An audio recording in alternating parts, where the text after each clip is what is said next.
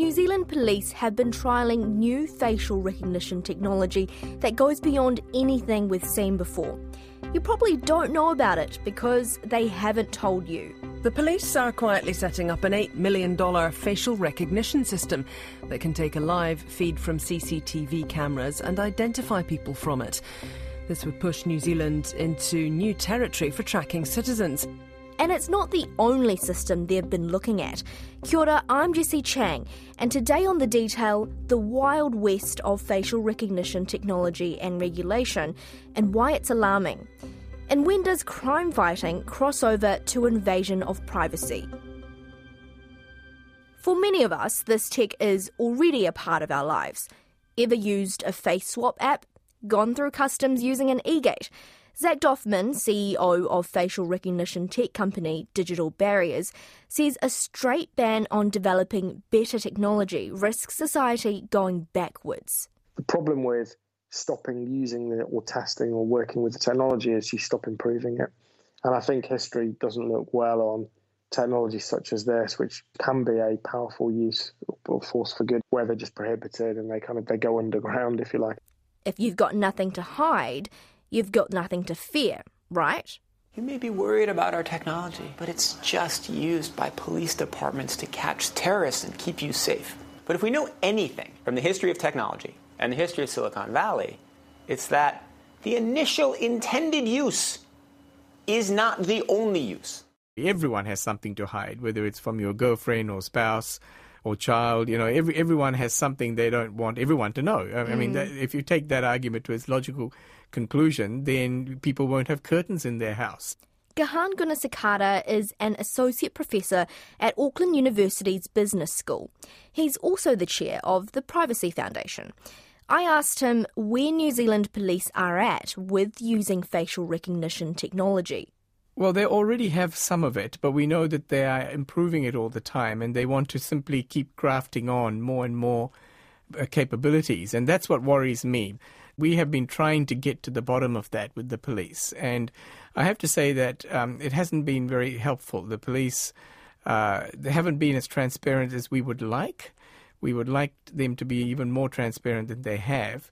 And is that worrying when they're not being transparent? It is worrying. It is worrying because it makes you wonder what else they're planning to do. These things are all subject to agreements, information sharing agreements between the various people who have access to it. And those documents, in my opinion, should be made public. There should be PIAs or privacy impact assessments done every time a new technology is used. So, and they're currently not made public? Not all of them are. Some of them are, and then they say, well, this is we've already done that a few years ago. This is simply adding to our existing processes, so we don't need to do a new PIA. Well, my response is, yes, you do. But it's not just privacy impact assessments the police have failed in. Just 4 months ago, they trialled US facial recognition tech without telling anyone. The Justice Minister, Andrew Little, says the police failed to get any of the necessary clearance before trialling controversial facial recognition software. RNZ has learned the police tested American company Clearview's AI program without consulting their bosses or the Privacy Commissioner. Mr Little says they also failed to alert anyone from the government. Clearview AI is used to help with investigative and forensic work. In other words, it's not used as 24-hour live surveillance. You enter the face you want to search for, the tech scrapes through public images on the internet, this includes platforms like Twitter and Facebook, and it finds matches. But that's controversial because a lot of these platforms are against this scraping practice. Last night, Google and YouTube sent Clearview a cease and desist letter, and this comes weeks after Twitter did the same, demanding Clearview stop scraping pictures from their platform and delete any data taken. The trial in New Zealand only had one successful match, and the police say they will not be taking Clearview AI any further. In fact, they are undertaking a review to make sure privacy implications are properly considered when it comes to surveillance tech. But it's not just Clearview AI New Zealand authorities have been linked with. Both the police and the Department of Internal Affairs are using NeoFace, a program developed by Japanese company NEC. The department is spending $20 million on the tech to update its passport system. And since 2014, the police have been setting up an automated biometric information system using NeoFace. RNZ reporter Phil Pennington says US firm DataWorks Plus will be running the system and will start off by collecting 15,000 images a year. This is a firm that supplies a lot of US police departments. A US senator recently accused DataWorks of running systems that discriminate against black people. And it's been set up, this system, under the police's Serious and Organised Crime Unit, but its application appears to be far broader than that. They are initially going to be using this new system to go through their own files of images as they do currently. But under a section entitled Future Needs, the tender says that police may want to use it to also scan people's photos from their passports and driver's licences. Police have previously denied that they would search driver licence photos. The tender also shows the police set out to get a system that can import CCTV feeds to identify people. Now, police have previously said the system is not designed to continuously run against live-streamed CCTV. However, NeoFace, we know from NEC, is expressly designed and marketed to do just that. And in fact, it is marketed to combine identification with surveillance. One of its marketing lines is, "We watch over you, everyone." The question I would raise with these overseas providers of these technologies is the police or any other agency in New Zealand needs to be very careful when employing one of these companies, is to make sure that first of all, that the data is secure, because if the company is probably holding the data on their own cloud platforms, there's a security issue. But that's the least of my worries. I think the real concern is that these companies will then also use that data for their own purposes, and they might muffle it by saying it's to do with their analytics or better improving their service or something like that. But that's code for essentially using the information to make even more profits. Gahan Gunasekara says something else that's concerning is the access to databases such as passport photos and driver licences. Access to those currently is very tightly restricted. Not everyone has access to those. Now, some of the public statements I have seen from the police talk about they're simply tapping into those databases. And that makes me worry, because at the moment the understanding is you only tap into those databases if there is some kind of clear and present danger. You're looking for a murderer or there's some serious matter that needs to be looked into. You don't do it as a matter of routine. And the danger is that then you can merge that database with, say, another database that the police are building. Is there evidence that they have been routinely going into these databases to use it? Not yet from the public statements that I have seen and that our organisation has seen. So from what I'm gathering, they're asking to do this, which is encouraging. It's encouraging that they would have to then go through a process. You can't just automatically have access to those databases. There would need to be an information sharing agreement, which would need to be scrutinized. Certainly the Privacy Commissioner could comment on it. But I think it needs to go further. There needs to be more public consultation. And if we find that there are flaws in it, better safeguards are needed, then people will flag those concerns. But we don't want these agreements written up behind closed doors, and unless there's a problem, you never find out what the agreement is. That would be unacceptable. That is the one area in which our privacy law is relatively weak. We have a very good privacy law in New Zealand. It's being updated, and a new Privacy Act comes in on the 1st of December. But it essentially hasn't changed the features regarding things like facial recognition technologies. We have the general principles, the privacy principles that apply, and those do provide some measure of protection.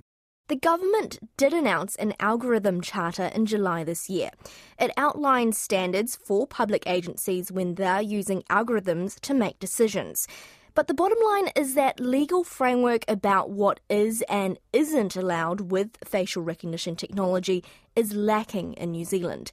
And that's a concern, especially when commercial businesses, such as supermarkets, are also looking into this tech.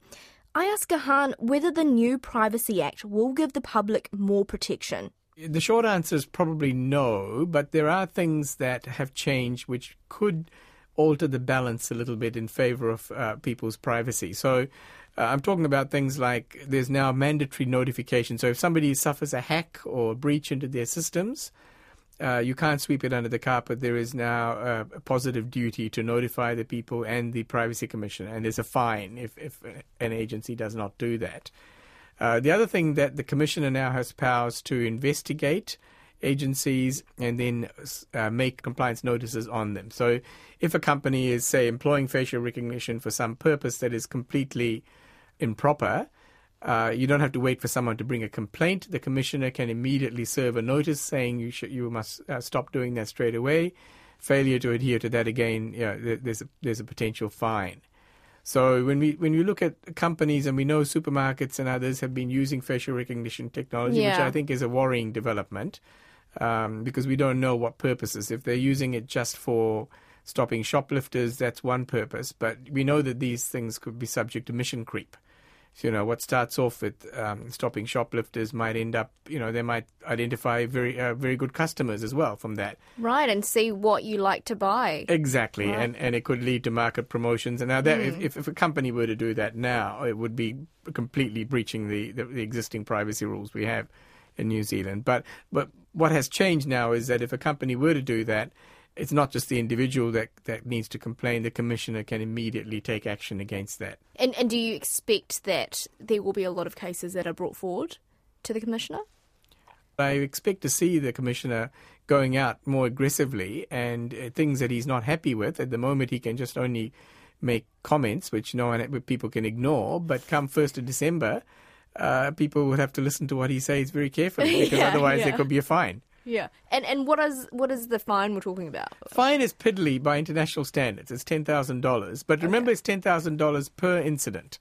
So it could add up very, if a company has breached someone's privacy one day and it's done it over a month, that's $300,000, isn't it? Yeah. So it depends. But I think the real punishment will be in terms of the bad public relations that would result to a company or a government agency that frequently incurs these kinds of notices. Legal framework is something that's also in short supply in other countries around the world. And even facial recognition tech companies themselves are asking for clarity.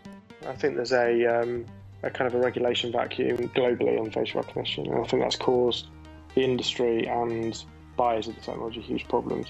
Zach Doffman is the founder and CEO of UK company Digital Barriers, which provides live surveillance tech such as facial recognition. He says what is and isn't allowed is very murky. It's very unclear if you're a police force operating in most parts of the world what you can and cannot do. And that, if you like, is part of what's led to what I think is somewhat of an overreaction in terms of going from one extreme to the other. But certainly in my experience, if you talk to customers, in the main, they just want clarity. They campaign or believe strongly that the technology can do a very good job for them, can be very helpful. But they want the government, the authorities to just, they don't want it prohibited. They just want to say, look, here's how you use it. Here's the operational constraints or the protocols, or call it what you will, that you have to operate under. But that at least gives them a frame of reference under which they can operate. At the moment, they're kind of been left to try and work out where the balance is. And we've seen here in the UK with legal challenges and the like, that in essence what's happened is, the police have gone out and used facial recognition the way they felt was appropriate. There has been a challenge, and because there's no regulation, then it's quite a subjective matter to try and interpret. Just last month, the Court of Appeal for England and Wales found that South Wales police were unlawful in their use of facial recognition technology through live CCTV footage. I think the findings from memory were around the operational protocols. So was enough thought given to who was in a database and how it was being used, and was it an appropriate use on that particular day for that particular purpose? But then also whether the police force had done enough work around the potential racial accuracy of the technology itself, so the technology of the algorithms. And I think these are all good questions. We are a software company. We develop facial recognition, but we're not an advocate for the indiscriminate use of it at all.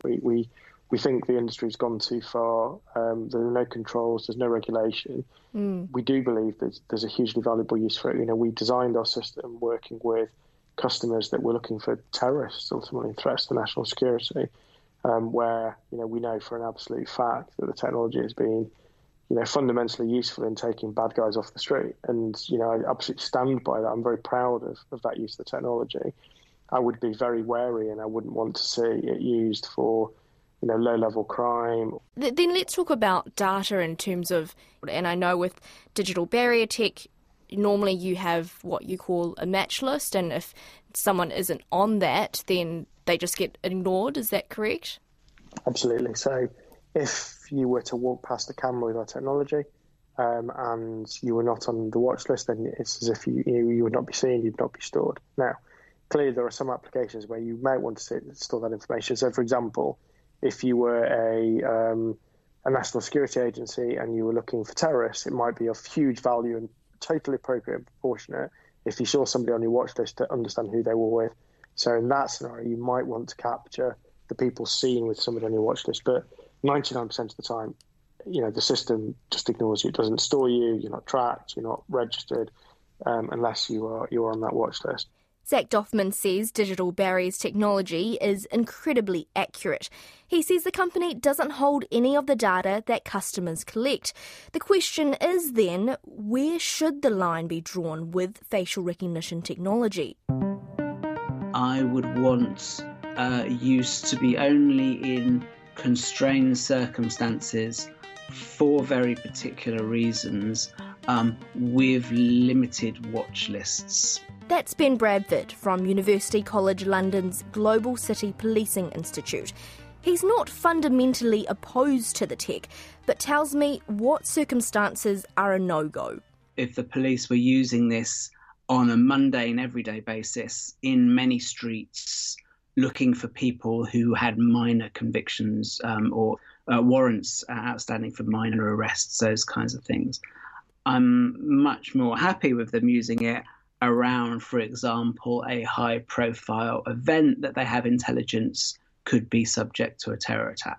In between those two examples, there seems to be the space to say, well, OK, it's OK to use it in some circumstances, but in many circumstances it won't be OK to use it. And when you talk about the watch list, what do you think should be the threshold for the police to put someone onto that? Usually the watch lists they've been using, certainly the Metropolitan Police, the watch lists they've been using before now have been almost entirely composed of people who have outstanding warrants for more or less serious crimes. I think that's acceptable. If those crimes aren't serious, I think that's unacceptable. I also think they would need to have very, very, very good reasons to include people on the watch list who hadn't been arrested for a crime that they were then wanted for by the police subsequently. In other words, just on suspicion. Ben Bradford says for many countries, what is and isn't allowed with facial recognition technology is currently dependent on whether it infringes on other areas of law, such as privacy. That's really diverse, lots of debate, lots of uncertainty about the extent to which the police should be able to use this technology, can use this technology, why they're using this technology, what they hope to be achieving with it. And there seems to be a lot of pushback currently. Yeah, I think so. There's something about live facial recognition technology that really seems to alarm a relatively large proportion of the population, at least when they're informed about it. Whether in the long run that level of public concern is enough to significantly dampen the ability of the police to use this technology in the long run, I think is unclear at this stage. But I think it's certainly there, unlike many other bits of new policing kit that come along that are just taken up with relatively little public debate. And another problem is that the tech is extremely complicated. Very few people properly understand how it works, including those inside the police organisation are buying it often.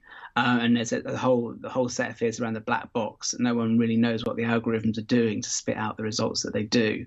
And obviously in a legal context, if people don't understand how a result is being produced, that leads, I think, inevitably to kind of procedural concerns that there's a black box here that we can't look into to see how these results are coming about. So what would you say are your other main concerns? I mean, I know there's the concern about algorithms and racial profiling and racial discrimination with this kind of technology. The absolutely central concern is what's known as the chilling effect.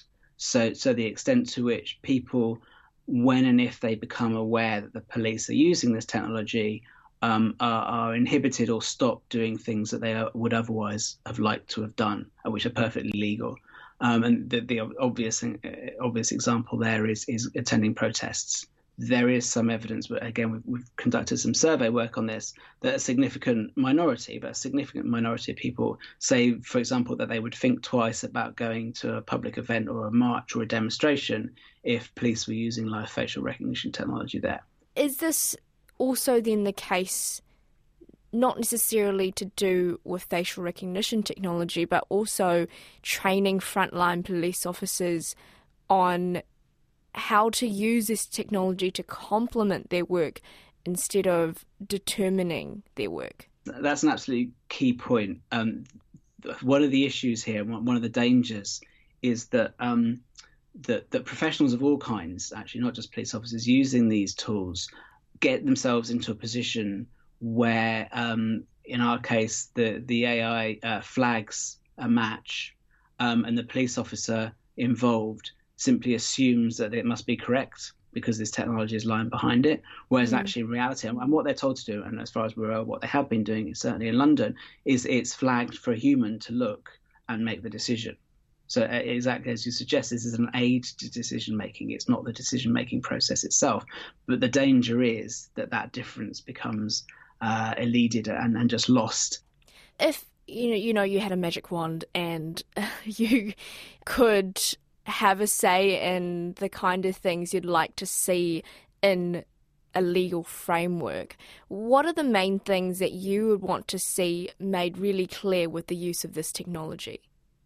External oversight, probably some process akin to applying for warrants to conduct this activity.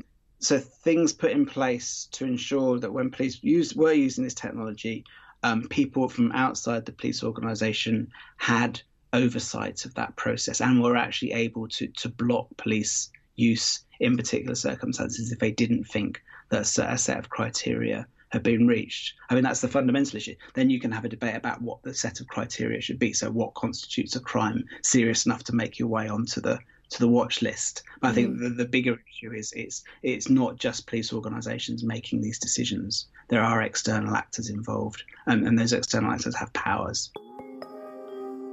It's for society to figure out what those limits are, but it's also for it's for everyone to essentially think about the basic underlying privacy rules that we have in New Zealand, which are internationally accepted. So, your purpose limitations, you don't want mission creep, you want to be upfront about what you're doing. It's those kinds of, just common sense kinds of things. I think if you use those common sense rules, people can't really go wrong. If you're using it for a designated specific purpose, we are upfront with people about what that purpose is. We don't keep the information longer than we need it for that purpose, and we only share it for that specific purpose. If you do that, you can't really go wrong. That's it for today. I'm Jessie Chang. The Detail is brought to you by newsroom.co.nz and made possible by RNZ and NZ On Air. You can get us downloaded free to your mobile device every weekday from any podcast platform. And if you're using Apple, leave us a rating so other people can find us too. Today's episode was engineered by Jeremy Ansell and produced by Alexia Russell. Thanks to Gahan Gunasakara, Zach Doffman and Ben Bradford. Mā te wā.